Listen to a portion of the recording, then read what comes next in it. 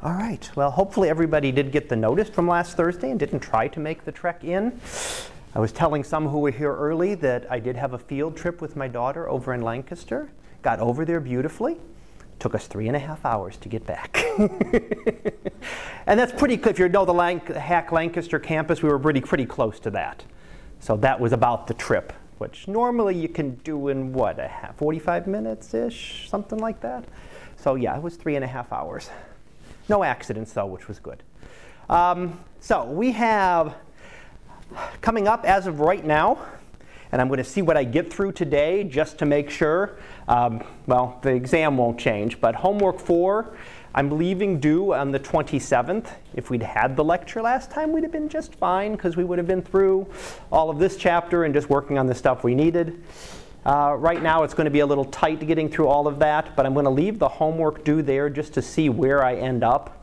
Unless I'm way behind, I hate to push it off to the 29th because then I don't have the option of giving you the answers before the exam.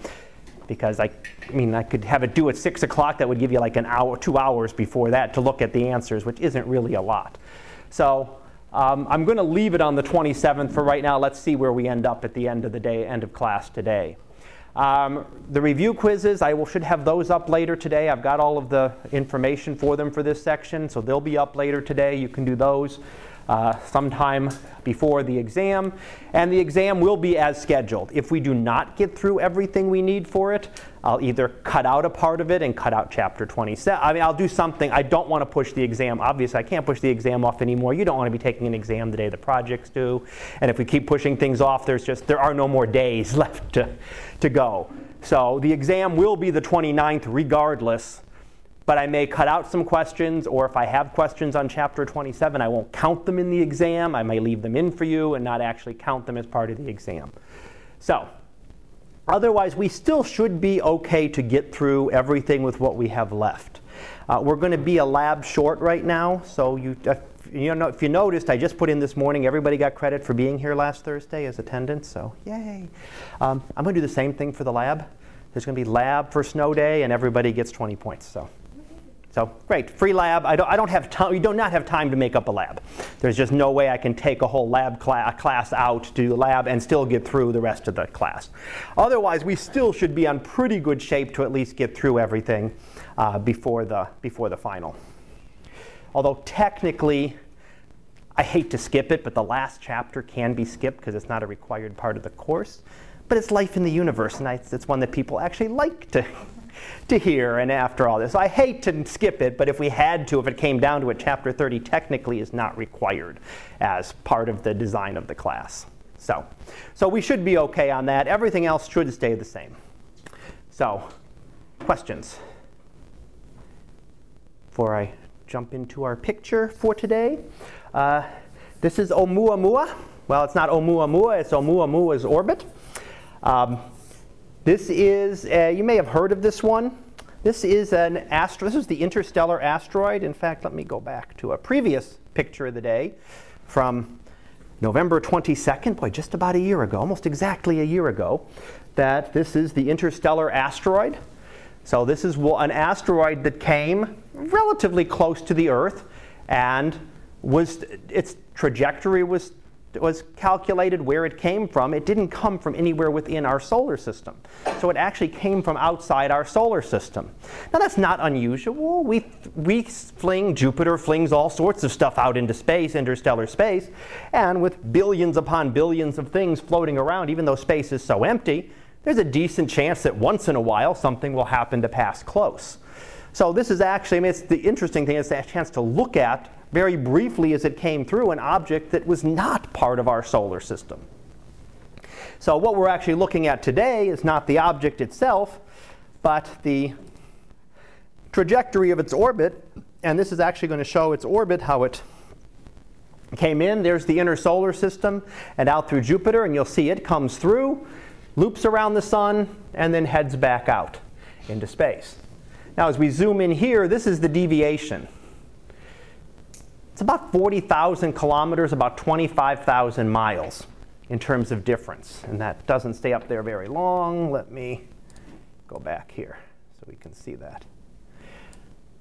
I think their JPL logo stays up longer than the actual difference. There we go.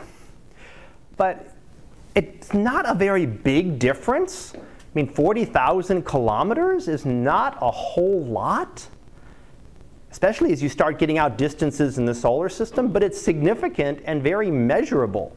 And we can calculate exactly the orbit. We know how it came in. We knew its speed. We could measure its speed, how it was coming through. We could measure the gravitational force of the sun and Mercury and Jupiter and Earth and all the planets, and we could calculate what its orbit should be. That would be the red line there. That's what was expected. We found that it was off a little bit. So one of the things that is thought there, because we understand gravity so well, we knew how it should move, is that maybe there, when it came close to the sun, like a comet, it got heated up and it produced little jets of material. So it produced its own little mini engines that propelled it and changed its course just a little bit. And even just a small change at that instant when it passed close to the sun can add up. Where was it back there?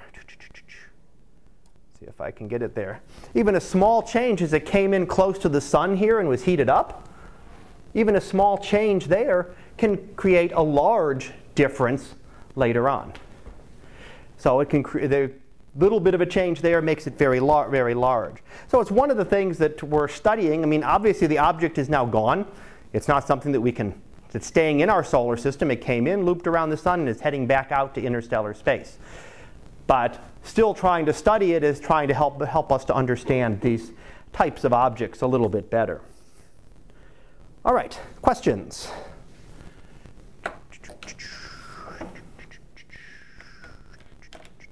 All right, well, let's get back to chapter 25. And if I was asking earlier as people were coming in, if I recall correctly, I had just finished up with the spiral structure and the density waves. So I think I was on to determining the mass of our galaxy. I'm not hearing any yelling, screaming that I did not. So I'm going to go ahead and start. You have this slide? Did I go further than that? Yes. How far do you go? How far did you? What? Just this slide. Just that slide. So I'd probably just come up to that one and never went any further. So I'll just go ahead and start there, because that's the beginning of that section anyway. But you did see that. I must have put that up then. Whoops. And I start from the beginning. Well. All right. Let's go down and do from that slide. OK, so at least I was remembering correctly. It's tough when it's been a week. So here's where we were, thereabouts. This is what we want to look at now, is how are we going to determine the mass of a galaxy. Unlike, even like planets, we can't weigh it. We can't go put it on a great scale to determine how much matter is there. We have to use other indirect methods. And one of the things that we can do is use orbits. And if you remember, way back one of the early chapters, we talked about Kepler's laws. And Kepler's laws could be used to determine the mass of something. How the moon orbits the Earth allows you to determine the mass of the Earth. How one of Jupiter's moons orbits it can determine the mass of Jupiter. Earth orbiting around the sun can help you determine the mass of the sun. So whatever the central object is that's being orbited. So if you could pick out a star way out at the edge of the galaxy and calculate its orbit, how fast is it moving, so you could figure out how long it's going to take to make one orbit. You could find out how far away it is from the center of the galaxy. You can then use Kepler's third law and calculate the mass of the galaxy. Now when you do that, it determines the mass inside the orbit. So you don't want to use the sun. The sun is where? Over here someplace. Because it only determines how much mass is inside its orbit. This matter outside doesn't affect its orbit. So it's only the material inside that matters. So you want the star that's furthest away, and that will determine the mass of a galaxy. So all you have to do is find these most distant stars, most distant gas clouds, determine their orbits, and you can get this. You get this mass. It works as long as there isn't much out here, as long as most of the material is inside. So for the Earth going around the sun, if we want to use the Earth orbiting the sun, there's a little bit of mass out there. There's Jupiter, there's Saturn. Compared to the mass of the sun at the center, they're specks of dust. So they don't really adjust the mass at all. One of the problems that we find, and that we're finding, is that these stars aren't orbiting as we'd predict. they are orbiting at a much higher speed than we would expect if they were outside most of the mass of the galaxy. And that leads us to the idea of what we call dark matter. That there is a lot of dark matter. It's invisible to us. It doesn't give off any kind of light, not just visible light. It doesn't give off radio waves or X-rays or gamma rays. It gives off nothing, but we can detect its gravity. And one of the ways we detect that is by looking at the orbits of the stars. So this is a graph of what we call a rotation curve, which all it is looking at the velocities of stars as you get further and further away from the center of the galaxy. So here would be right at the center. As you get further and further away, out to about here, that's about the visible edge of the galaxy. And we can still find things a lot further out. And as we go further and further out, what we expect is that eventually you get outside most of the mass. You've got that most distant object, and you're determining the mass of the galaxy itself, and then things will start to slow down. So it would follow this blue curve. Just as the planets, Mercury moves very fast, right? All the masses at the sun. Ignore the fact that the planets even have much mass. So you have the sun, Mercury moves around really fast, Venus slower, Earth, Mars, Jupiter. As you get out to the outer planets, they move slower and slower and slower. So this is what we would expect to see once we're outside all the mass. When we make measurements going out even more than twice the visible size of the galaxy, the speeds don't decrease, they actually increase. So it leads to kind of one of two things. This is not just seen in our galaxy, we see this all over the place, so the observations are real. So either there is a lot of dark matter out there, adding a lot of mass to the galaxy. Not just a little bit. It's not like throwing, a few million times the mass of the sun out there. This is actually 20 times the amount of matter that we see in a galaxy. For every star you see, there's 20 stars worth of matter that's completely invisible to us. For every gas cloud you look at, it's 20 of those in invisible matter outside the edge of our galaxy. That's a lot of material. It's not just that, we need a few black holes out there that would explain this. We need galaxies. We need 20 galaxies worth of material out beyond the edge of our visible galaxy to explain what we're seeing here. That's one explanation. That's the one that astronomers believe. That would be their consensus right now, that there's some kind of dark matter there. The other possibility, which isn't accepted as well, but is still a possibility, is that gravity isn't understood. Maybe gravity works differently on those larger scales. So maybe general relativity doesn't work on that kind of scale. Problem is, general relativity is so well tested that most people don't want to accept that right now. But there are astronomers who are working on other theories of gravity that would try to explain this without having dark matter. So I just want to put that aside. That is a possibility. But for right now, I'm going with dark matter. That is what most astronomers believe is causing all this. So there has to be a lot of matter out there. And if there is, what could it be? Well, it can't be any type of ordinary matter. It can't just be lots of hydrogen gas. We detect it. Starlight would travel through the hydrogen gas. It would absorb certain wavelengths. We'd be able to see that there were, billions of solar masses worth of hydrogen out there. If it were things like any type of ordinary, we detect their radio emission. We detect some kind of absorption lines. Black holes would be detected. If we had, they'd be giving off X-rays as they accreted matter, as they gathered matter. And it would also, if there were lots of black holes out there in the halo of our galaxy, it would throw off the abundances. That would mean there were lots of supernovae, lots of heavy elements out there, which there are not. So we tend to rule out certain things like those. Well, brown dwarfs are planets. Maybe really small objects are very likely to form. Remember when stars form? Most massive stars, for every one of those, there might be 20 of these reasonably massive stars, compared to 100 like the sun, compared to thousands of smaller ones. So as you keep going down, then there'd be even more brown dwarfs and planets. But the masses are tiny. It can take, 100 brown dwarfs to make one sun-like star. So think of how many you need to make the billions upon billions of stars that you'd need. It's a possibility, but you'd also detect these if there were that many of them out there. Because you would need not just billions of them, you'd need many trillions of them out there to be able to explain this. And they can be detected by gravitational lensing. If there's that many of them out there, every once in a while, one's going to pass right in front of a star and cause it to brighten, to flare in brightness. Just a tiny bit, but it's easily detectable. So we can use measurements like that, the fact that we don't see the stars flaring in brightness, that there just can't be that many of them. The other one is some kind of exotic subatomic particle. Sounds strange that there's some other particle out there that has mass that doesn't interact with anything. Right? Remember the neutrinos way back when we talked about the sun? They didn't interact. They flew right through the center of the sun, and they're flowing right through us right now. Now, they have very little mass. They wouldn't be very useful. But could there be other exotic particles like that that instead are very massive, that have lots of mass, and that could make up this dark matter? Research continues on that. I don't think we have any good answer right now. But it seems to be almost our best bet, is that there are some kind of exotic particles there. And we will come back when we get to galaxies in a little bit and look at dark matter even a little bit more.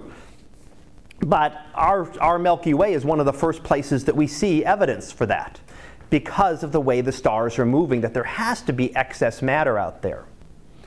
Now, what does this mean? Well, it means that we're only seeing a little tiny fraction of the universe.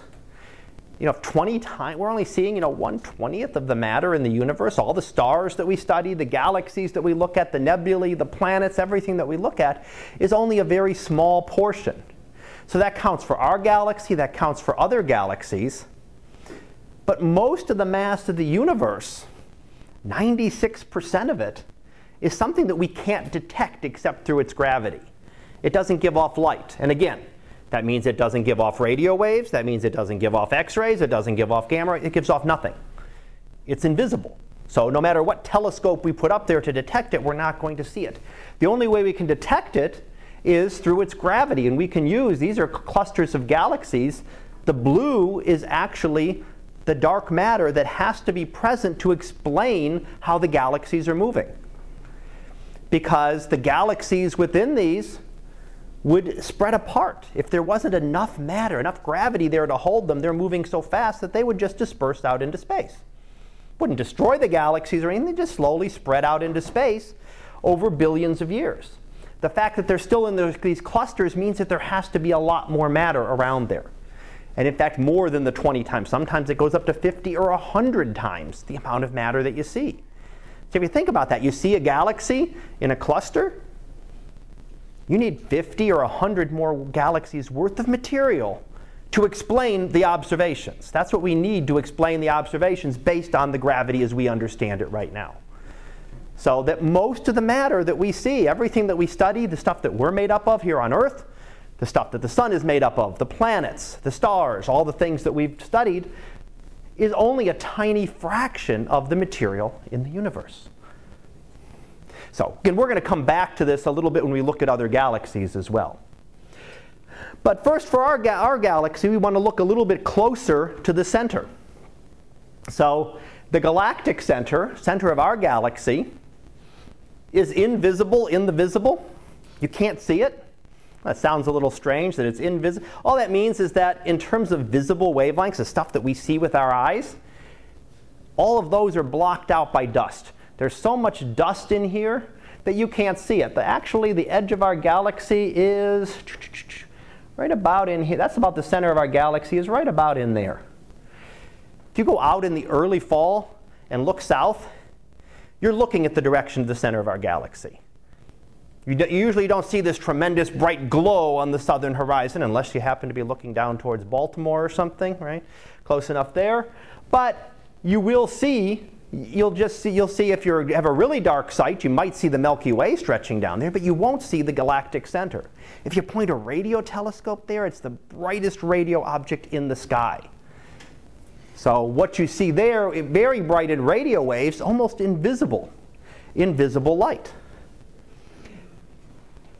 So we can use what we can use is other wavelengths. We can use things like radio waves to study it. We can use other things to be able to study, what is going on at the center of our Milky Way. And as we look a little bit closer, that shouldn't be there. Okay. If we try to look a little bit closer, we have what we call Sagittarius A star. This is that supermassive black hole at the center. So this is actually a radio image of the center of our galaxy. Looking down towards the center, where are we? Sagittarius A, right in the center here. This central portion is the central part of it. Now there's some other pieces around there. Sagittarius A, that's a radio astronomy convention for naming. When you name the brightest object you find in a constellation, gets the letter A, and then Sagittarius B would be the next brightest object, and so on. So Sagittarius A just means it was the brightest object seen in the constellation of Sagittarius. It's also the brightest one seen in the sky. So when we look at it there, this is a black hole, and we're going to see some measurements that give us that demonstrate that it's about 4 million times the mass of the sun. There's just no way you can compress that much material into such a small space. And this is tiny. When we get down to the size of Sagittarius A star, we're getting something the size a little bit bigger than our solar system. How can you put millions of stars into that space without them colliding and coalescing into a black hole? You just can't get anything into space that small. But we do see stars. We do see star clusters in the areas. Some of these are actually supernova remnants. This circle one here is actually an example of a supernova remnant. I'm trying to think. There's another one up there. So lots of stars, lots of things going on at the center. Now if we do try to look into it in the infrared, we can use the infrared to actually see through some of that dust and actually look down closer to the center. And we can look at the orbits. These are stars close to the center of our galaxy. You can imagine what it might be like if you could live there. You'd have all these stars nearby. Within 4 light years, you might have, instead of having one star, Alpha Centauri, you might have dozens or 100 stars within that. The night sky would be incredibly bright because there would be so many stars. Because you'd be there. Now you wouldn't want to be there for other reasons. You're close to the supermassive black hole, and while it's not just going to suck you in, it is producing a lot of radiation, which would sterilize anything. So it's not actually a good place to look for life, but if you can imagine being there, the few stars we see in the sky now would look like nothing compared to what you'd be able to see there. But we can use these stars to be able to determine the orbits. Determine their orbits and use Kepler's laws to determine the mass. So there's examples of a few of these stars that have been watched over decades, and they will move around in little orbits here or bigger orbits here, all orbiting around some central point. This one is interesting, number 14. If you look at how it orbits, this orbit takes, I think it's about 2 decades, about 20 years. But if you watch how it goes up and around, and it comes down here, and it almost turns around instantly. You can imagine what can whip a star around. This star moving pretty fast, going one direction. 1 month, a month later, is now turned around and going the other direction at a similar speed. We couldn't do that. Nothing in our solar system could begin to do that. The only way we can explain it, and that also limits the size, because if this thing were any bigger, S14 would crash into it and would be gone. It wouldn't be making orbits around something. It has to actually be orbiting something that's smaller than that. So we can use that orbit to determine the mass. And we find that it's about 4 million times the mass of our sun. So in order to explain this orbit and this orbit and this orbit, we can do calculations, figure out the period, figure out the semi-major axis, how far away they are, and that gives us rise to a black hole that has to be about 4 million times the mass of our sun. So getting down very, very tiny there. I don't know if this gives me a scale. Well, there we are. There's some of the outer orbits in our solar system, just to give you scale size, as to how small we're getting in there. This thing has to be smaller than our solar system. But in order to explain the motions, it's 4 million times the mass of our sun. Otherwise, these stars wouldn't be moving. Nothing else is going to turn that star around that rapidly.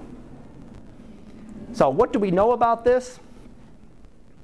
Well, if we look at the size, based on some of those orbits, 4 million solar masses in an area less than the orbit of Mercury. It says 4 million, you just can't put 4 million stars, even big stars, within the orbit of Mercury and not have them all coalesce into a black hole anyway. How are they moving that they're not actually all colliding together? They'd be so close together they would form a black hole even if you could somehow put them there. So the only way to explain this much mass in this small of a size is a supermassive black hole. It continues to grow. It gets bigger and bigger because it does, as I said, they're not cosmic vacuum cleaners, but they do gather matter that happens to get close to them. It's not really a lot. It gains about 1 solar mass a year just from random dust and gas around it. So it does slowly gain some mass. It does consume larger objects. So stars, gas clouds will be consumed by it if they pass too close. They can be ripped apart. These can actually give off excess energy.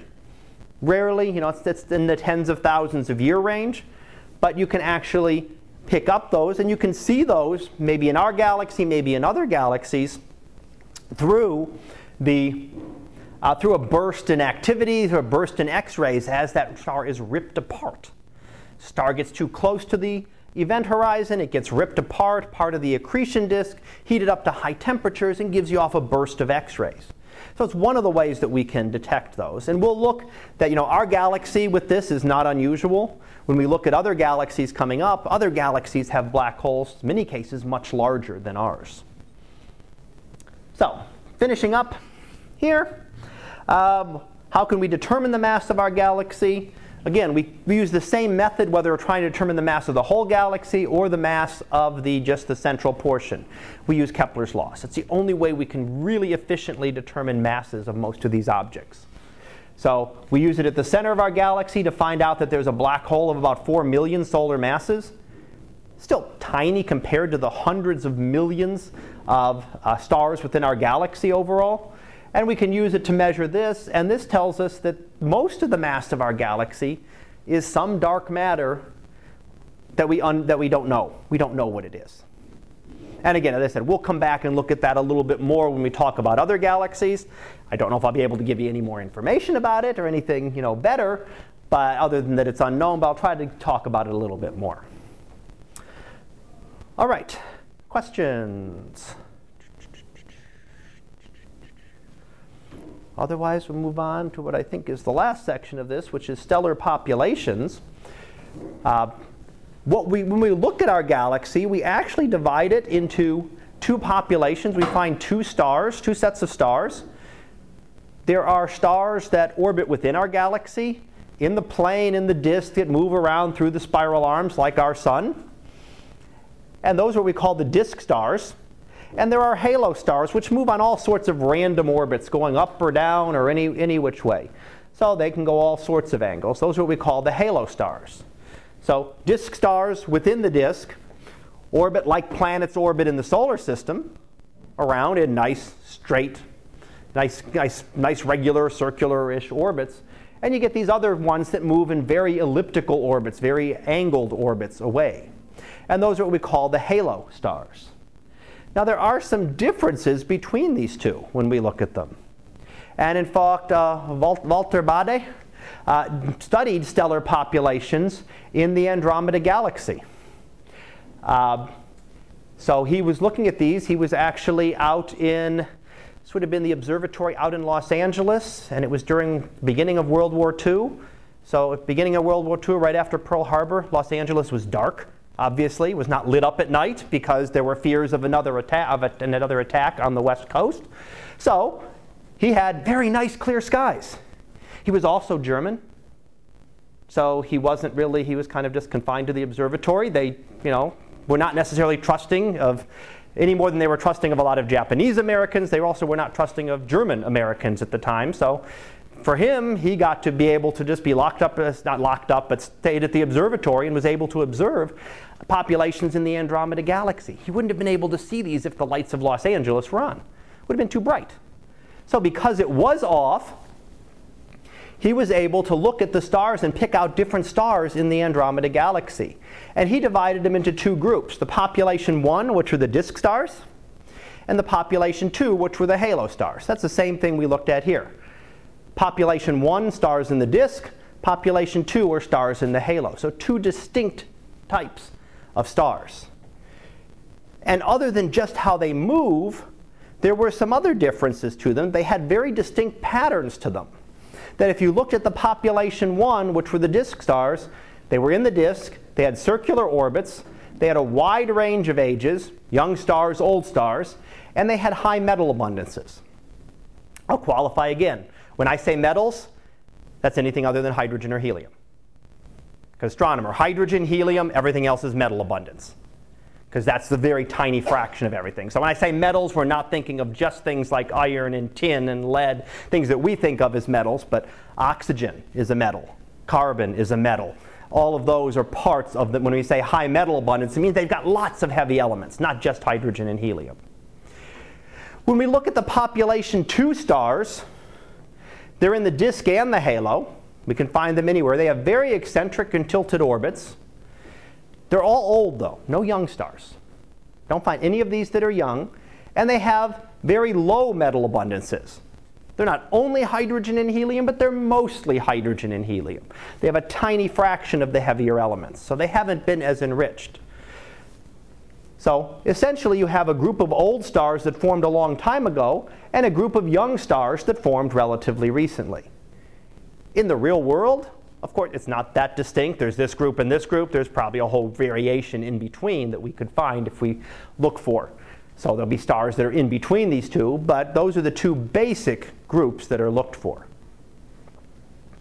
So what this leads back to is something about the formation of our galaxy. How did our galaxy form? Well, tend to think of it in general as to how a star formed. A big cloud of gas and dust that was rotating slowly, started to collapse, collapsed down, everything collapsed down into a disk, just like a star forms, collapsed down into a disk and forms a planetary system. Well, a galaxy would collapse down and form a disk as well with the stars in it. Most of the mass at the center, ignoring dark matter for right now, and then a disk of material further out. So I said collapsed down. But when it did, very early on, some stars would have been forming. And those would have been our halo stars. We see many of them now in what we call globular clusters. Great clusters of stars that orbit around our galaxy outside the disk. But all of these would be halo stars as the gas continued to collapse. Once the stars formed, they had orbits, and they would just follow their random orbit that they happened to have at the time. So eventually you'd have a disk which now still has gas and dust and is still forming stars, so it can have new stars, but you have all of these old stars that formed. When they originally formed, there were all sorts of stars there. There were blue stars and red stars, big massive stars. Over time, you weren't forming any new ones. So you got rid of those stars that only live 1 million years. They're gone after 1 million years. No new ones were formed. Those that live 100 million years, after 100 million years, they're gone. So over time, over 10 billion years, you've aged it down to where the oldest stars might be stars like our sun. And what they evolve into, red giants and things that you would see. You wouldn't see any more massive stars, whereas in the disk you would still see those. They would still be present. So that's what happened. Those old stars just remained up here, remained around, and formed into, and left us with the two populations. So the first population, 2 stars, formed first. Right? One of those things where astronomers, just when he originally developed them, they were population 1, population 2 with no specific meaning. Now that we've looked at them and studied them, we find out that population 2 stars are actually the old ones. Population 1 stars are the younger stars. So this is one way to be able to form our galaxy. One of the other models that is looked at is a merger model. That's the galaxy actually formed from the merger of other galaxies. And it's really thought now, even more so, that the galaxy formation might not have been so nice and peaceful as this nice gas cloud condensing down and forming stars, that it was actually a very violent formation. Not just our galaxy, but other galaxies. Collisions between galaxies are incredibly common. And early on in the history of the universe, they would have been even more common. So we see other galaxies. The Sagittarius dwarf galaxy is one of the ones that is near us that's actually being ripped apart by our galaxy as it orbits through. And if we look, we actually find all of these, there's our galaxy there, but all of these other little galaxies, we find streams left over from where they've been ripped apart as they've passed close enough to our galaxy. The gravity of our galaxy tears them apart, rips them off into streams. In the long run, they'll actually eventually be coalesced into our galaxy. So there are things that have happened, within tens of millions, hundreds of millions of years. In the long run, they'll actually be formed into our galaxy. They'll slowly fade out. But we see multiple streams. That means multiple collisions. That's not just one collision. That's multiple things that have collided with our galaxy. And we have others that are still ongoing right now. And in fact, the big one yet to come is the collision with Andromeda. That's not a real picture. That's the artist's conception of what the sky might look like, billions, many billions of years from now. What did I say? Is it about 3 to 4 billion years? So Earth would still be around then. And Andromeda Galaxy, which right now, if you know where to look in the fall, it's a little faint spot of light in the northern sky. But if you come back in a couple billion years, it's going to get bigger and bigger. It's getting closer and closer to us. So billions of years from now, as it's getting closer, you'd be able to see this galaxy not just as a tiny point of light, but as a big chunk of the sky. Eventually, the two will collide. Now, a collision of galaxies is not a collision as you think about it. Right? You think of a car collision, smash, two cars crash together and everything stops. Galaxies are mostly empty space. They kind of whoosh right through each other. So the stars don't actually collide together. Our galaxy and the Milky Way will then sort of collide gravitationally. Their gravitational fields will collide, their structures will get completely distorted, and most likely they'll eventually coalesce into a single galaxy in several billion years. So we'll be part of another, newer, bigger galaxy in a few billion years. And in terms of what would happen to the Earth, couldn't say for sure. I mean, the stars will get distorted. Those streamers do get thrown out. We could be part of one of those streams that gets thrown out. We could end up being very little affected. It really depends on how everything goes. But after they collide eventually, after a billion years or so, small time galactically speaking, they'll settle back down and there'll just be a single galaxy there. So we are on a collision course as well. Again, 3 to 4 billion years, so we got a little while before we have to really worry about it. But over time, and nothing we'll ever notice, but Andromeda will actually get bigger and bigger in the sky, and this is an artist's conception as to what you'd see as it starts getting even closer, billions of years from now. All right, so finishing up our galaxy, we divided the stars into two populations. Population 1, the disk stars. Population 2, the halo stars. We talked about two different ways of galaxies can form, and it's probably a combination of those two. That originally the smaller galaxies probably formed through this process that we talked about in terms of collapsing down. And then it was enhanced by collisions. And they're important to really be able to explain the structures that we see today. So, questions on our galaxy? All right. Well, we will head off to look at some other galaxies then. 26. So we want to look at some of the different, there we go. Some of the other galaxies. Our galaxy is one, and we studied our star, but then we wanted to go out and look at other stars. What are other stars like? So what are other galaxies like? The only galaxy we've looked at so far is what we call a spiral galaxy, and that is what the Milky Way is. But there actually are more types than that. And what Edwin Hubble did, a very familiar name, we've talked about him a few times before, Hubble Space Telescope being one big one that was named after him. But he classified the galaxies as there were spiral galaxies of two different types. There's actually what we call normal spirals and barred spirals. And then there were elliptical galaxies, which didn't have any kind of disk. And there's irregular galaxies, which don't fit on his classification, but they were the ones that just didn't fit anything else.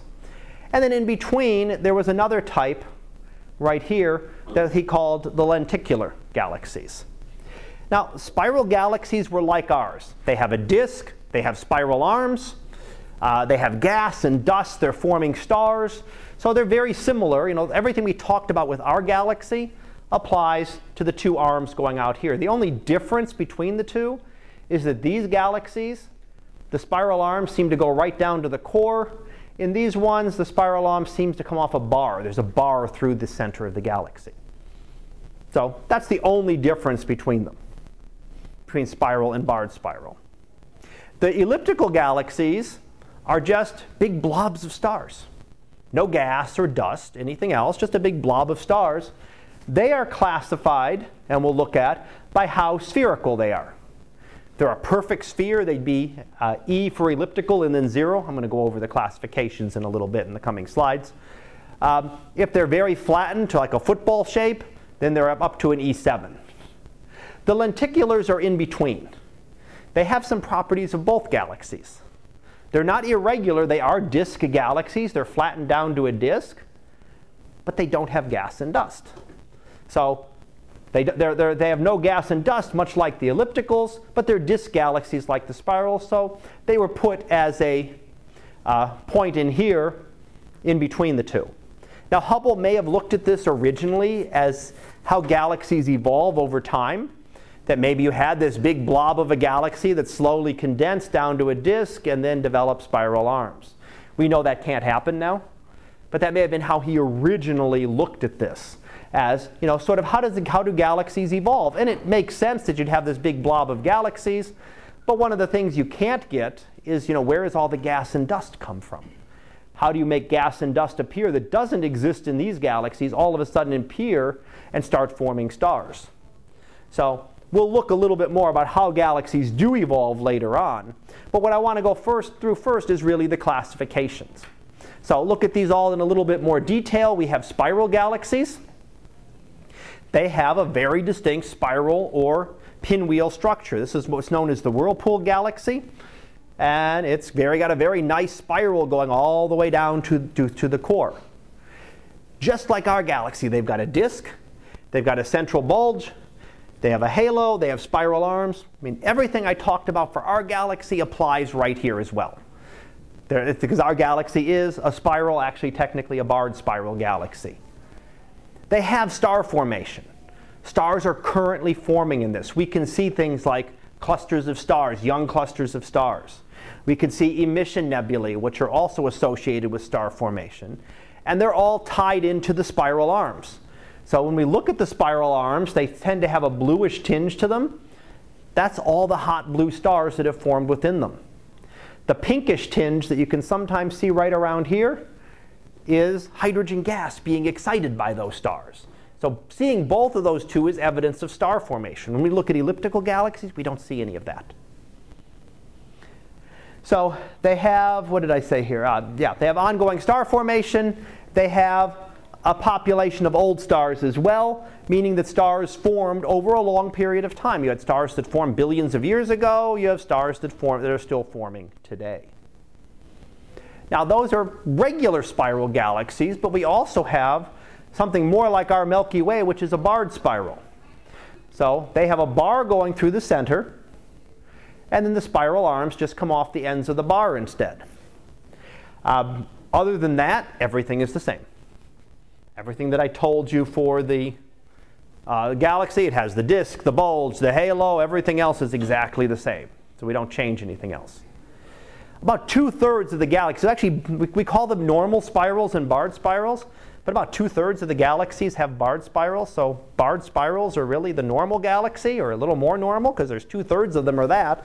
And what we call a normal spiral galaxy is about 1/3 of the spiral galaxies. So most of the galaxies, including ours, have this. Why they have it, we have no clue. I won't say I just have no clue, but the research as to why a bar forms is something that is still ongoing. Why a bar would actually form within these. Obviously it does, because it's not just one galaxy where we see it. It's many, many galaxies where we see it. So how do we classify spiral galaxies? Well, the classification of galaxies is a lot more intuitive than the classification of stars, right? O, B, A, F, G, K, M. Try to remember that, right? It's all scattered letters trying to keep track of them. Spiral galaxies are classified by S for spiral. Why not a K? I don't know, but right? Something different. Or SB for spiral barred spiral.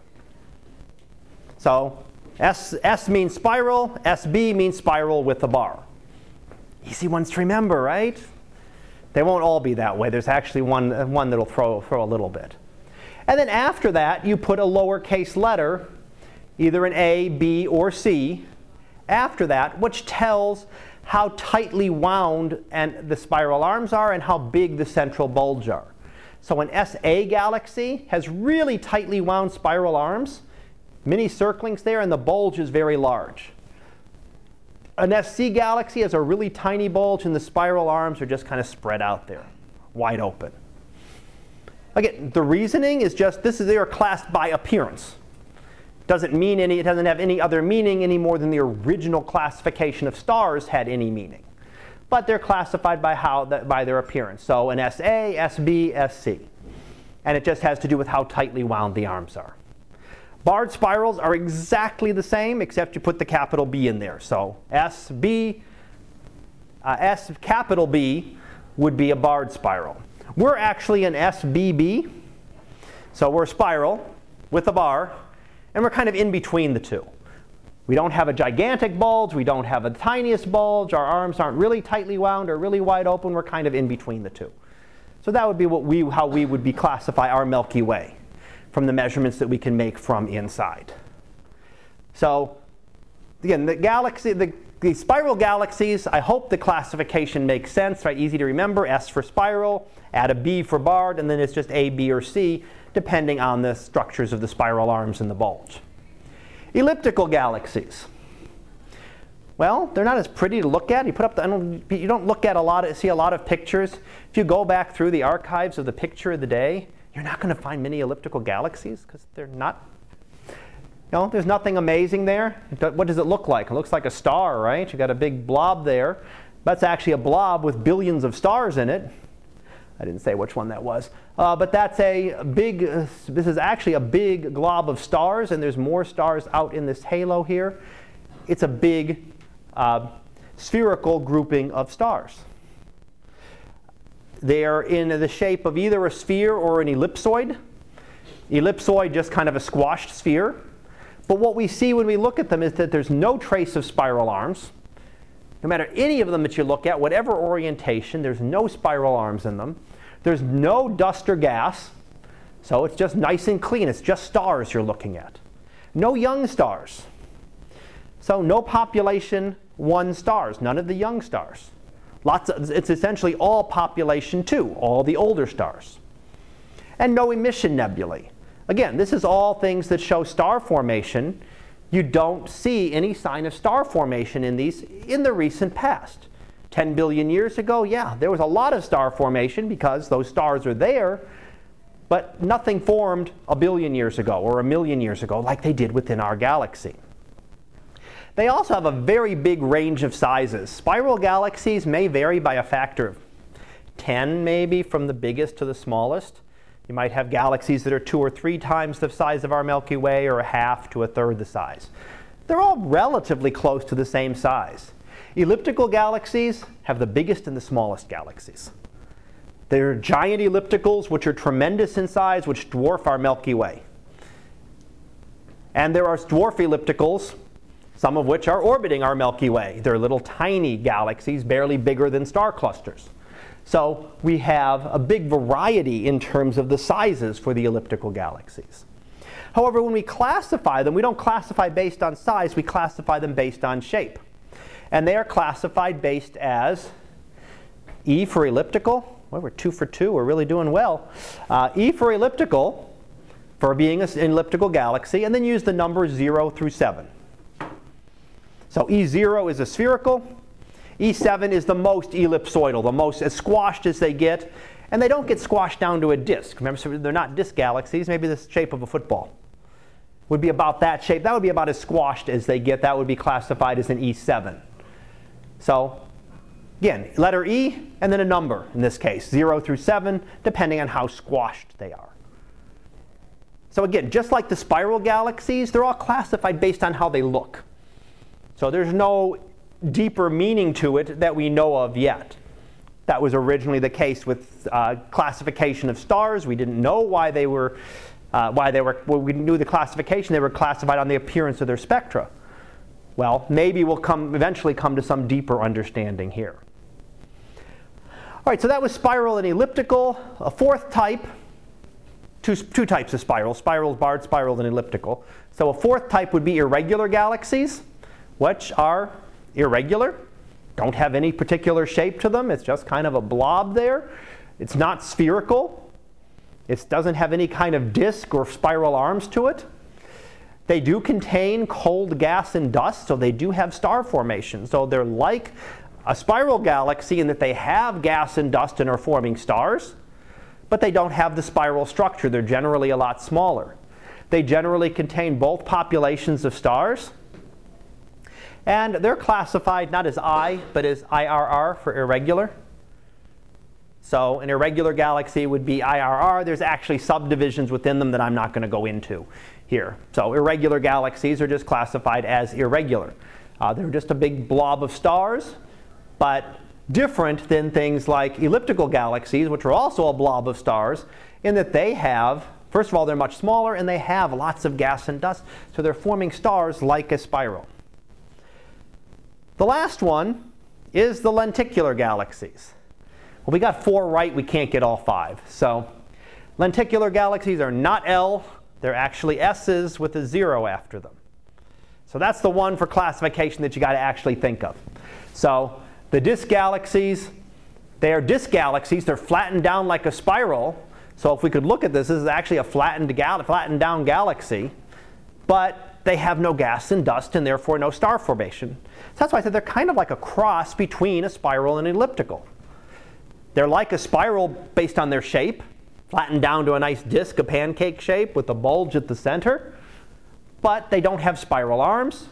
They don't have any gas and dust, and therefore they don't have any star formation.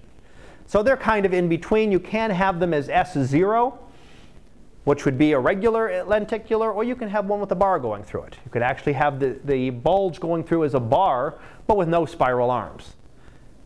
So you can have an SB0 as well. So that's the only one if you've got to think of them. Most of the other ones are more intuitive. S spiral, E elliptical, IRR irregular, and then S0 or SB0 for the lenticular galaxies. So galaxy evolution, I mentioned a little bit. That, Hubble probably thought that this was an evolutionary sequence, that galaxies would change types from one to another. It's difficult to understand how this could happen. So, can you take a galaxy here, it's got lots of stars, but no gas and dust. So you could imagine perhaps it collapsing under gravity to something flatter. Okay, that's imaginable. And then it might flatten down to a disk, like a lenticular. But to go from there to a spiral, where do you get all the gas and dust? Where do you pick up this cold gas and dust and all of a sudden start forming stars that didn't exist before? We know it's not in these galaxies, so it's not just hiding there, it's just not there at all. So it's very difficult to imagine how that would form. Also difficult to imagine is galaxies slowly here. You might think of spiral galaxies, well, maybe the arms would slowly wind up.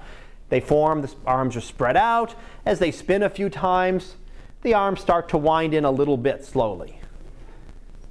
You could also maybe imagine them eventually using up their gas and dust and becoming a lenticular galaxy.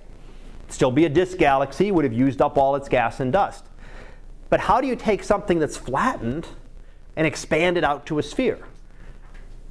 You've got to do that takes a lot of energy to do something. If you have something that's flattened into a disk and you want to spread it out into a sphere, it takes a lot of energy.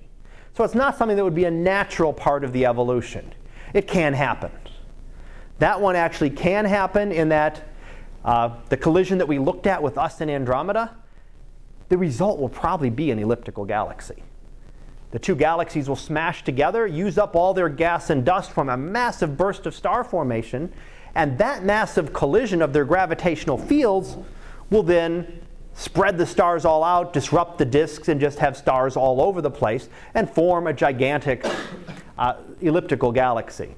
So you might imagine it going that way, but it's not something that's just going to be a natural, quick evolution. It takes collisions in order to do this. You might imagine some of this thing happening or this part happening, but you can't really make the jump from spirals to ellipticals very easily. All right, so finishing up here, we classified them into 5 types. So spiral, barred spiral, elliptical, irregular, lenticular. So 5 different types of galaxies that we see. And every galaxy that we see is classified into one of those. There's also sometimes called peculiar galaxies, which are things that look like one of the galaxies but have something odd about them. So there are also, that's not really a specific classification. I talked about how you divide them into subclasses. And mentioned at the end what galaxy evolution is like is probably caused by collisions between galaxies, and that galaxies have slowly built up over time from smaller galaxies through those collisions. All right. Questions? All right. Well, let's look at this again. This probably looks familiar, I hope, since I just gave a similar graph when I looked at our Milky Way. What are the masses of the galaxy? So how can we determine the mass of a distant galaxy? And it just went through all this. Use Kepler's laws. Look for the stars at the furthest distance, measure their speeds, and what you'd expect to see, just based on the disk that you see here of the galaxy, you'd expect the speeds to go up, peak, and then start to drop off as you got further and further away. Just based on the mass that you can see, this is the prediction. The observation, instead, is something like this. The velocities get faster and faster and faster as you get further out. So you can measure the rotation speeds for a spiral galaxy. Elliptical galaxies, that doesn't work because they don't have a disk or any kind of rotation speeds, but you can measure their spectral lines. Essentially, it gives you a measure of how spread out the velocities are. So there's a way to measure it for elliptical galaxies as well. And the problem is that there's far more mass, not just in our galaxy, but in almost every galaxy we look at, and certainly any large galaxy, every one we look at has this type of curve. We don't see galaxies that do this. If we did this for our solar system, it would work perfectly. If we took the sun and we did Mercury, Venus, Earth, Mars, Jupiter, and so on, they'd all follow a curve just like this. So what it tells us is that there's a lot of mass out there that we're only seeing its gravitational effects. We're not seeing it by any other method. So, in terms of the range of galaxy masses, ellipticals have the widest range, and you can have ellipticals going from mass of 10 to the 5th, 100,000, to 10 trillion, 10 to the 13th power solar masses. Really tiny ones, gigantic things, much more massive than our Milky Way. In terms of sizes, again, the sizes, they also vary. Most of what this is showing in terms of everything else is that the sizes are biggest range for the ellipticals, and the irregulars tend to be the smallest on the average. They tend to be a lot smaller than the spiral galaxies. So spiral galaxies are kind of somewhat in between. The ellipticals have the largest galaxies, and the smallest, and spirals and irregulars are kind of in between, but the spirals tend to the larger size. Maybe you need something with that certain amount of size to be able to develop the spiral structure. And if it's smaller, then it just remains as an irregular. Now, in order to try to understand some of these, we want to look at what we call the mass to light ratio of an object. How much mass there is divided by how much light it's giving off. So we take this, let's start off with the sun. We look at the mass of an object in solar masses, Right? Mass of the sun is 1 solar mass. Right? That's by definition. And we look at the luminosity of the object in solar luminosities. Well, sun is 1 solar luminosity. So 1 solar mass, 1 solar luminosity. If we divide those two, 1 solar mass divided by 1 solar luminosity gives 1 for the mass to light ratio. So stars like our sun would give a mass to light ratio of 1. Something with a really small number is giving off a lot more light relative to its mass. So a very massive star would have a much smaller mass to light ratio. It might be 40 or 50 times the mass of our sun, but it might be giving off millions of times the amount. So it's a very, very small mass to light ratio. A very small star might have a really big mass to light ratio, giving off lots, have very little mass, but giving off even less light. So this is important. This is one of the ways that the text uses to kind of look at this. So if we want to look at this for some stars, some examples here, low mass stars add lots of mass to the galaxy, but don't add a lot of light. So they help increase the mass to light ratio. The high mass stars do not contribute a lot of light compared to their mass. So they have a small mass to light ratio. So if we look at a very small number, a young galaxy, so things like spiral galaxies that are still forming stars, have lots of young, bright, hot stars, are giving off a lot of light relative to their mass, and they may have a smaller number, something in the order of 1 to 10. So just taking all the mass they've got, dividing it by all the luminosity that we see. Old galaxies might be more of the range of 20 to 30.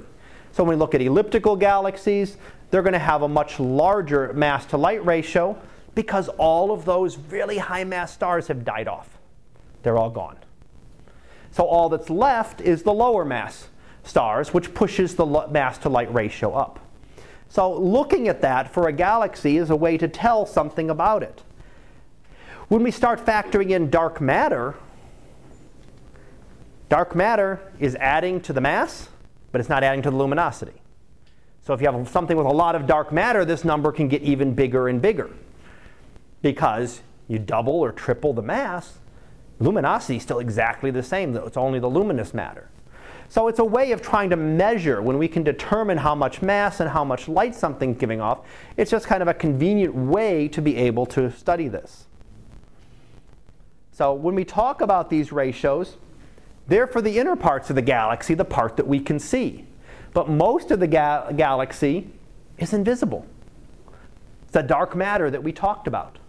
So this dark matter is adding a lot of the mass. So it adds mass to the galaxy, does not add light, therefore really high mass to light ratios. If a galaxy has a lot of dark matter, its mass to light ratio is going to increase drastically.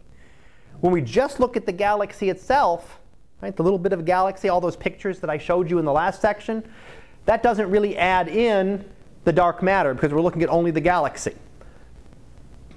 Every galaxy we look at seems to have some amount of dark matter. Some have more, some have less, but it's not something that seems to be missing from any galaxies. We actually get some of those with really lots of dark matter can get up to a mass to light ratio of 100. So you can imagine, an old galaxy there was 20 or 30. You're putting a lot of material in. That's a lot of mass that has to be out there in dark matter to be able to push that up over 100. So really, in order to understand a galaxy, we have to try to understand dark matter, because that's most of the galaxy. It's like trying to understand our solar system by just studying the planets. Well, the sun is most of the mass of our solar system. So our solar system is dominated by the sun. So in order to understand a galaxy, we have to be able to understand this dark matter. It's something we've only known about for a few decades now. Has it been 70s? So talking about 40-ish years that we've known about this. So go back further than that, we didn't even have a clue that the dark matter existed at that point. Something we've only detected, within recent lifetimes, essentially. So, all right, so let's look at the distance scale here. Again, we're still going to still have a little more to talk about dark matter later on, but extragalactic distance scale. We want to determine distances. If you remember, we talked about parallax for stars. We could use parallax, measuring the angular shift of a star, to be able to measure its distance. That doesn't work for galaxies. All of the galaxies are way too far away, even for the most modern satellites that we have making these measurements. Remember, those we're going to get, what, a third to a half of the size of our Milky Way, which is great, but it's still not getting us anywhere near these other galaxies. So, in fact, it's only in the closest galaxies that we can actually see individual stars to use things like spectroscopic parallax. Right? We did a couple labs based on that, measuring the apparent and absolute magnitudes. The one that we can use are the Cepheid variables. So Cepheid variables are variable stars that Henrietta Leavitt gave us almost 100 years ago, the fact that there was a relationship between the period and the luminosity. So if we could find one in a distant galaxy, find a Cepheid there, we could measure its period. That gives us its luminosity. If we know how luminous it is and we know how bright it appears, we can then get the distance. So there is a way to be able to do that using Cepheids, but still it only works for the nearby galaxies.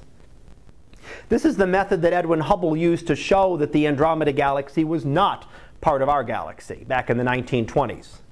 So even 100 years ago, that was still debated. Was the Andromeda Galaxy a nebula in our galaxy, or is it another distant galaxy? We didn't know that 100 years ago.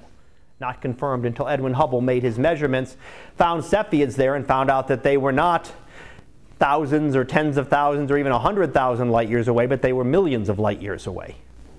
So that's actually how we were able to determine that. But again, these only work for the nearest galaxies. We need other methods to be able to do this. And we need to use standard bulbs. Terminology I've always used is standard candle. Your textbook uses standard bulb. If I happen to jump and back, I want to put both of them up there because if I jump back and forth and say standard candles, a bulb means the same thing. It's just the terminology your text uses. We need to use other methods. So the standard bulb or standard candle is an object that has the same luminosity. They're all standard, right? Take a bunch of 100-watt light bulbs and put them at different distances in the dark. Well, you could tell which one is further away because it's going to look fainter. Right? They're the same brightness, but if one is twice as far away, it's going to appear fainter than the one that's twice as close to you. They're all giving off the same amount of energy, but if it has to travel a greater distance, it gets fainter and fainter and fainter. Same thing with like headlights. If you're watching headlights, if you imagine all headlights are the same brightness, you can see, off in the distance, you can judge at night how far away a car is based on how bright the lights appear. Not perfect because you do get variations in them, but that's what we mean by a standard bulb, is that they all have the same luminosity. And that any variations in the apparent brightness only depend on distance. So once we can find one of these objects that has a standard brightness, all we have to do is measure its apparent brightness and get the distance. Because once we see it, we know how bright it is. We know its true luminosity. That's why it's standard. It's a 100-watt light bulb puts out some amount of light. The only measurement difference would be how far away it is. Now, if you threw in some 50-watt bulbs or 40-watt bulbs or 20-watt, then you could screw everything up. Because you'd have all different brightnesses. Then they would not be standard. They would not all be the same brightness. So one of these, and in fact the best one to use, one of the biggest ones to use, is the type 1a supernovae. Right? Remember supernovae types that we did a little while back? There were two of them. There was type 2, was a massive star exploding at the end of its life. Type 1 was a white dwarf that overloaded, got too massive and ripped itself apart. Those are the ones that we're interested in right now. Type 2 supernovae aren't standard because the star might have been 30 solar masses or 50 solar masses or 80 solar masses. They could have been a wide variety of mass. But a type 1 supernova is always the same object. It is a white dwarf star that just hit its 1.4 solar mass limit. So every single type 1 supernova that we see is a white dwarf star exploding at 1.4 solar masses. They're all the same. So the inference is then that every single one is going to be the same and is going to get the same peak brightness. That means we can measure, if we see one, we can measure the distances. And not just nearby galaxies, not just things that are a few million or tens of millions of light years away. mean, those seem like nice, great distances to us, but when we're talking about a universe that is 14 billion light years to the edge, quote, edge, that's just, our backyard. We can detect these out to about 8 billion light years. Not to the edge of the universe, but we're getting way out there. We're getting 2/3 of the way. And we can see things like that. This is an example of an image of one. This is the galaxy here in March. Just a few months later, you can see the bright spot right there actually appeared. That was a supernova exploding. And if we can determine which type it is, if it turns out to be a type 1, we measure its peak brightness, and that allows us to determine the distance to that galaxy. That's great. The only other problem you have is that you can't pick, I want to figure out the distance to that galaxy. Well, you might sit there and twiddle your thumbs for 1,000 years waiting for that type 1 supernova to go out there. So you're kind of at the mercy of random chance. Which ones happen to have a supernova go out? We can determine the distances to those. If this one hasn't had a supernova for 500 years, we don't know anything about it. We can't measure its distance using this method. So has to be one that has a supernova go off. There's nothing we can do to encourage that. We can't go, we want a supernova to go off in this galaxy so we can get its distance. So it's different than parallax, where you can just say, I'm going to measure the parallax of all these stars. Every star shifts. Spectroscopic parallax, you can use that. Cepheid variables, as long as you can find a Cepheid, you can use that. Type 1 supernovae is great because it goes out to 8 billion light years, but it doesn't help you a lot with any specific galaxy. But these are going to be very important for determining distances and understanding how our universe has evolved and changed over time. There are some other methods that are used. The Tully-Fisher relationship is one, which looks at the luminosity of a galaxy versus its rotation rate.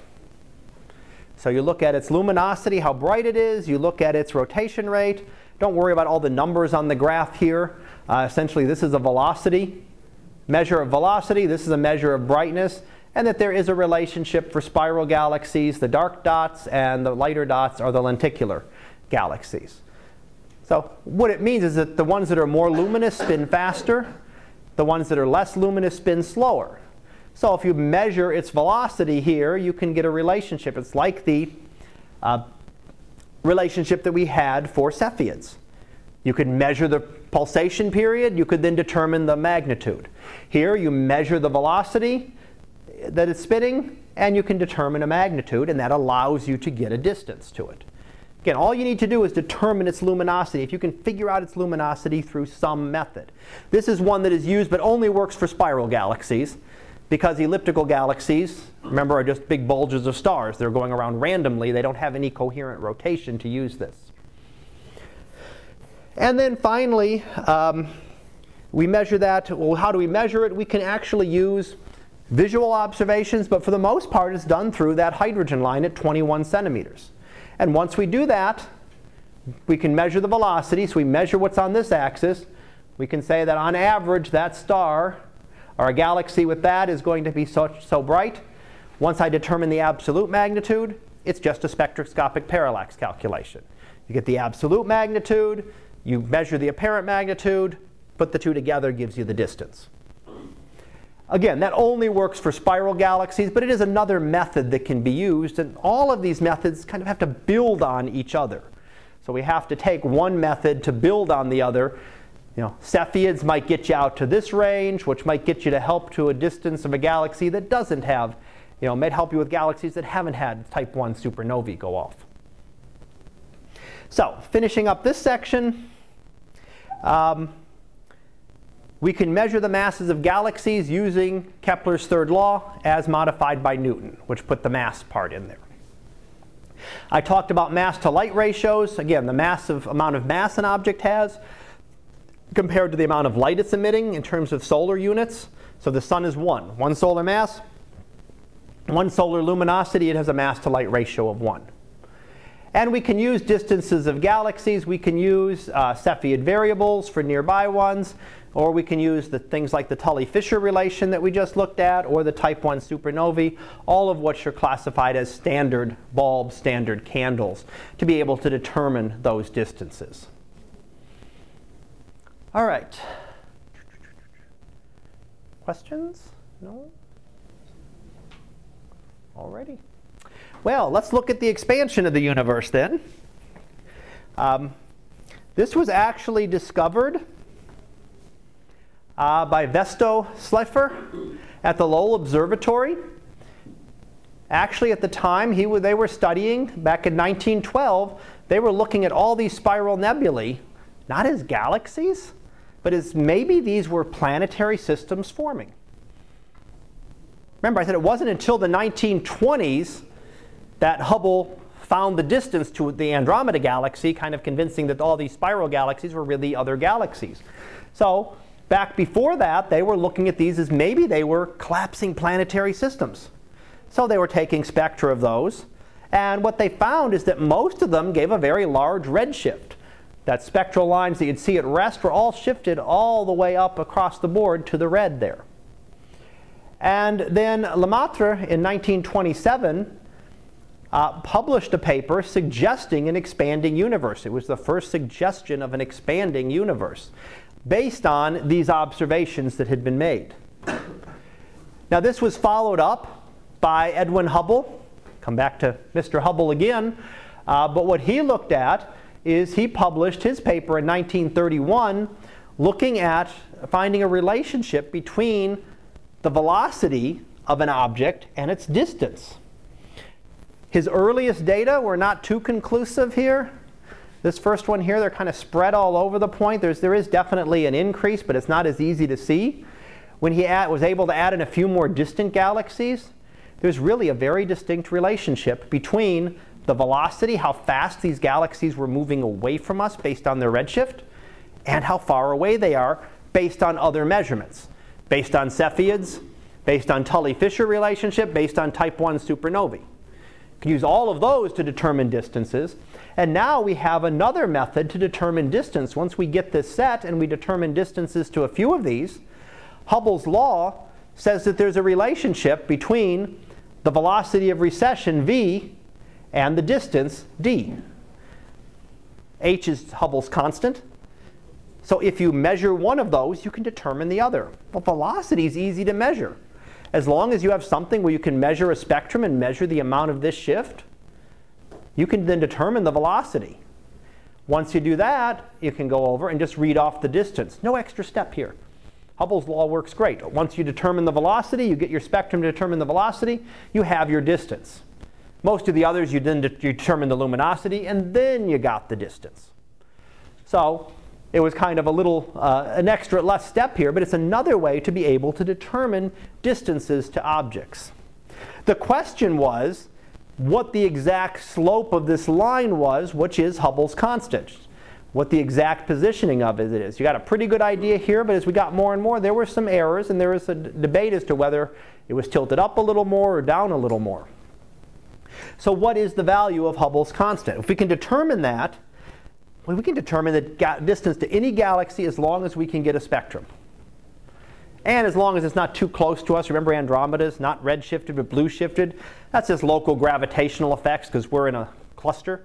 So if you can ignore that and get to galaxies further away, as long as you can measure it, you can then determine the distance. And right now we estimate Hubble's constant to be 22 kilometers per second per million light years. What does that mean? Well, that means a galaxy that is 1 million light years away would be receding at a speed of 22 kilometers per second. If it was 2 million light years away, 44 kilometers per second. If it was 3 million light years away, it'd be 66 kilometers per second. 10 million light years away, 10 times that amount would be 220 kilometers per second. So if you could measure that, if you can measure any distance, all you have to do, measure any velocity, you just divide it by 22. So measure that velocity in kilometers per second, divide it by 22, and that is the distance in millions of light years. Very easy way to get distances. The difficulty is that it depends on everything we've done before. It depends on the supernovae. It depends on the Tully-Fisher relationship. It depends on parallax. So any little errors build up going into calibrating Hubble's law. If we knew exactly what this value was, it would be perfect. There's still some variation in what that is. So And there is also some discussion as to, is Hubble's constant really a constant? So what we have, one of the difficulties is when we look out in space, we look back in time.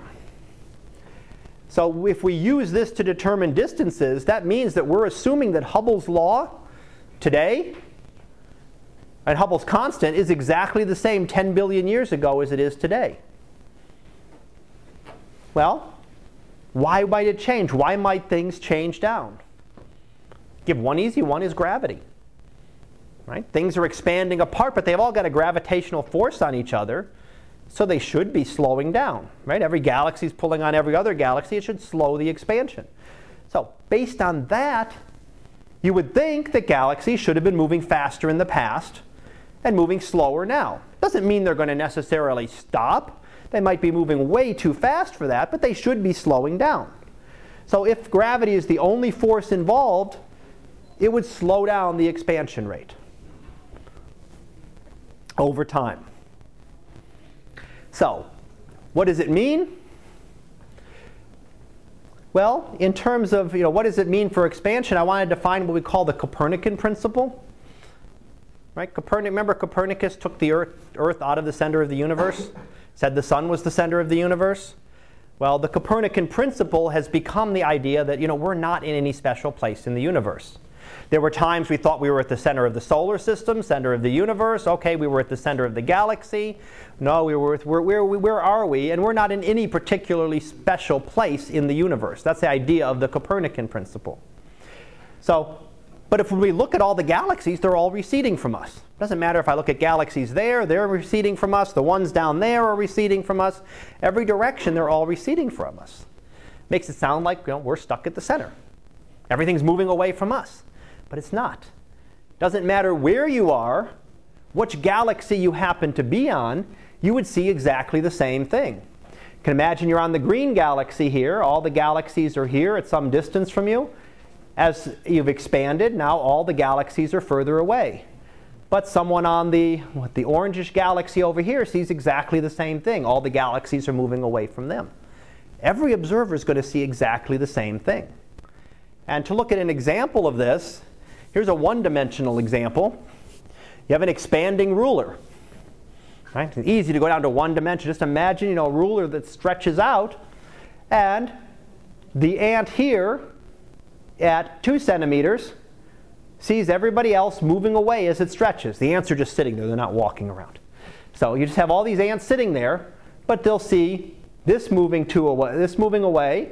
So this ant that was here is now further away. But the ant that was at this distance is now even further away. So it doesn't matter which way you look at it, because this ant right here sees all these galaxies, these other ants at certain distances, they're all further away. So when the universe expands, it's an expansion of space. Everything gets further apart. So it doesn't matter whether we're here or at any other plate in the universe. Everything is getting further apart. So an expanding ruler is one. The other common one that they give is cooking raisin bread. If you start off with the batter, the raisins are all very close together. As it rises and expands, they get further and further apart. But there's no particular place that is special. Ignore the fact that there's edges here, because then there is kind of a special place. But it doesn't matter which raisin you pick to sit on. All the other raisins are getting further away from you. There's no place you're going to pick where anything's getting closer to you. Everything, every observer on every one of those raisins, just like every one of these ants, is always going to see all the other ones getting further away. That's what we see with our universe. That's what's going on, is that every galaxy, so our galaxy isn't in any special place. It's the entire universe that is expanding. And if we were a billion light years away on another galaxy, we'd measure Hubble's law exactly the same. All the galaxies would be receding from that galaxy just as well. So we apply it to the ants on the ruler. We apply it to the raisin bread. We can also, what is really changing in the expansion is that the space between the galaxies is expanding. It's not the galaxies that are expanding. We're not getting larger. Our solar system isn't growing in size. Our galaxy isn't growing in size because of the expansion. Galaxies get no bigger because of this. It's the empty space between the galaxies. So I give a couple of examples there. Galaxies do not get any larger. Planets are not getting further apart.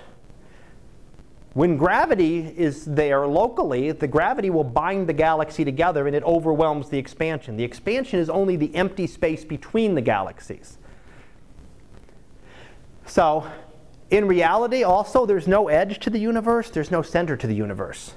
So that doesn't really work with that's one of the reasons my examples don't work quite right. You can imagine some kind of center to the loaf of bread or some kind of central portion in here that would cause a little bit of a difference. In reality, in the universe, there is no edge. There is no center. So that's a little bit of a difficulty with our examples there. But it is the space that is expanding. It's not the galaxies that are really moving away from each other themselves. It's the whole space that is expanding and carrying the galaxies away with it. All right, so finishing up here. Again, it was only about 100 years ago, less than 100 years ago, was when we were first seeing the expansion, evidence of expansion of the universe. Obviously, it had been going on for a long time before that. That was when we first detected it. Hubble is the one who formalized this into what we now call Hubble's law, relating the velocity of an object to its distance, and it's another way to be able to determine distances. And then finally, as I was kind of trying to go over at the end there, the expansion is space expanding, not a direct not a direct motion of the galaxies. It's only the space, not even between the galaxies, but between the clusters of galaxies that is expanding. It's the empty space that is expanding, slowly making the universe more and more empty. All right, so questions? All righty, well, I don't think we'll get through 27, but we'll get through part of it at least. Actually, 27 is a shorter chapter anyway, so. Let's go ahead and see what we can get through here. And what do we got, about a little more than 10 minutes. Now we looked at what we called normal galaxies. I want to look at what we call active galaxies. Active galaxies are ones that show signs of unusual activity. So there are two differences in what we call a normal galaxy, which is all the classifications I gave you before, spiral, elliptical, etc. But active galaxies can be spiral, can be elliptical, or can be something really odd looking like the one I'm showing you here. But they have two differences. They are brighter. So if you have a spiral galaxy that is active versus an ordinary spiral galaxy, the active spiral galaxy looks brighter. It also gives off a different type of radiation, what we call non-stellar radiation. For the most part, when you look at the light from a galaxy, it's just the combined light from all the stars that made it up. That's it. So here what we're looking at, when we look at an active galaxy, we're actually getting radiation produced by other methods, not by stars, but by, especially by the black hole at the center. That accretion disk produces lots of X-rays, radio waves, different types of radiation than stars typically give off. We also define, and I'll use the term AGN for active galactic nuclei. Typically the textbook goes through this just as quasars, but there's other varieties as well that we'll look at very briefly. And what is really going on when we have an active galaxy, it's not the whole galaxy itself, it's generally the center.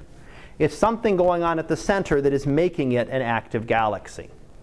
So some of the examples of these, Seyfert galaxies are one example. They're examples of spiral galaxies. You can see some of the spiral structure there, but the nucleus is unusually bright. The nucleus dominates there compared to the other spiral galaxies that I showed you a little while ago. The nucleus is unusually bright here. So it's one type of active galaxy. The whole rest of the spiral structure is there, but the nucleus dominates it. We have examples that we call radio galaxies. This is a dual picture. This is actually a visible light picture of an elliptical galaxy there. The reddish colors are is the radio emission. So this galaxy is doesn't look very unusual if you look at it just in visible light, but when you look at it in radio waves, it has these gigantic radio lobes coming out, great jets of material spewing out from it. It's again an example of an active galaxy. It's giving off lots of radio waves that we wouldn't otherwise normally see in a galaxy. Then we can also have what we call blazars, which are the central portions of elliptical galaxies. When we look down here at one of these, when we look close in at that central portion, we can get what we sometimes call a blazar as the central portion of that. And again, it all comes down to the central parts of the galaxies. What's going on in the central portions?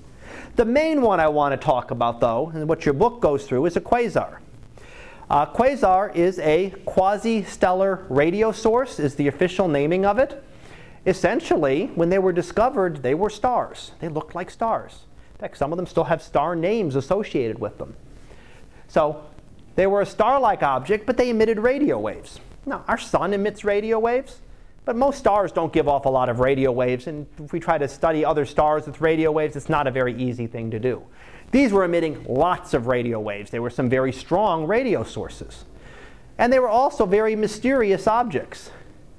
The spectral lines that we found didn't match up with anything that we saw here on Earth. So were they made up of some other type of elements that we didn't know? You know, that happened with the sun, that we found helium in the sun, but that was back in the 1800s. We still hadn't developed the periodic table very well. By the 1960s, the periodic table was pretty well known. Where are these other elements going to squeeze in? You can't put an element between hydrogen and helium. One has one proton, one has two. There's nothing to do in between. So that was one problem. But then what was found, Martin Schmidt in 1963 actually realized that when he looked at this quasar known as 3C273, that the lines that he saw were the same spacing as the hydrogen lines. Essentially, what it was is that this object was just made up of hydrogen, mostly, like any other object in the universe, but it was moving so fast that the lines were shifted well away from where anybody would expect them. And in fact, it was receding at 15% the speed of light, much faster than we can even imagine sending anything. That's how fast it was receding, just due to the expansion of space. And based on Hubble's law, once we figure out the velocity, we can figure out the distance. Something traveling at 15% of the speed of light has to be incredibly distant. So what are these objects? Well, they're only star-like, and in fact, there's a picture of one, and it looks just like a star because of their distances, because these things are way out at the edge of the universe. 10 billion light years or more away. They're really the nucleus of a distant galaxy. The thing is, we can't see the rest of the galaxy, or couldn't see it early on, because it was overwhelmed by the brightness of the quasar, which was the central portion itself. So they're really the nucleus of a distant galaxy. We now know of millions of them, and they are receding at incredible velocities. Every single one is redshifted, and they go up to about 96% the speed of light. The idea of the expansion of the universe, how fast it is moving, that we're seeing 96% of the speed of light for these. So how does Hubble's law apply here? Well, quasars are parts of galaxies. Since galaxies obey Hubble's law, so should quasars. Since they're all at least 10 billion light years away, they give us a chance to measure distances out to the edge of the universe. Right, remember, the supernovae could only be seen to about 8 billion light years, so we couldn't see them at this distance. There are no quasars nearby. So whatever formed these only existed long ago, only existed in the first few billion years after the universe formed. We don't see any now. There is no quasar anywhere close to us. So we're looking at a part of the early history of the universe. So how do we determine its size? Well, we know that their size of the energy source has to be really tiny because they vary quickly. Months, weeks, they'll get brighter and fainter in that kind of period. Something can't get brighter and fainter faster than it takes light to travel across it. So the whole idea of the images here is if you have something 10 light years across, the light from this side reaches you, and then 5 years later the right light from the middle reaches you, and 5 years later the light from the other side reaches you. So if the whole thing was brightening, then it would start brightening here and it would finish brightening here, and then it wouldn't start to fade until after that. So if something is 10 light years across, it couldn't vary in time periods of 1 year, or 1 month, or 1 week. If these things are varying in brightness in weeks, they can only be about the size of the solar system. So the energy source for the quasar can only be about the size of our solar system. What is the energy source? Well, the energy source of these is believed to be a supermassive black hole. So you get the black hole at the center, accreting material inside. That is what's giving off the energy. Now that happens in our galaxy, that happens in other nearby galaxies. Why is it so different out here? This is the early history of the universe. Remember, the universe is expanding, so the universe was smaller. Collisions were more frequent. That black hole was getting fed not just a solar mass every once in a while, but could be getting tens or hundreds or thousands of solar masses, converting that into energy, and then giving off all of that energy. So that's why that comes out so much, that there was a lot more energy around to be able to give off at these times early on in the history of the universe. And the only way we know of to do that is using a supermassive black hole. So finishing up here, active galaxies, there were two differences between active galaxies and ordinary galaxies. They emit more energy and a different type of energy. Quasars, again, also sometimes called QSOs or quasi-stellar objects for ones that are not radio sources, are a very important type of active galaxy, and we now know that they're actually the cores of distant galaxies, and the energy source of them is a supermassive black hole at the center. And what I'll finish up on Tuesday, I have one more section of this to go through about what's powering. We're going to a little bit more about the power and looking at the evidence for the supermassive black holes. But you should be through almost everything you need to do homework for. And that way, if I leave that due, then at least I can put the answer key up on Wednesday morning for you of next week. So I'm going to leave everything as it is. We'll certainly be through everything we need for the exam, so the exam will be just fine because we can finish up the last little bit of 27 next week. So have a great break, great Thanksgiving. If you're traveling, travel safely, and I will see everyone on Tuesday.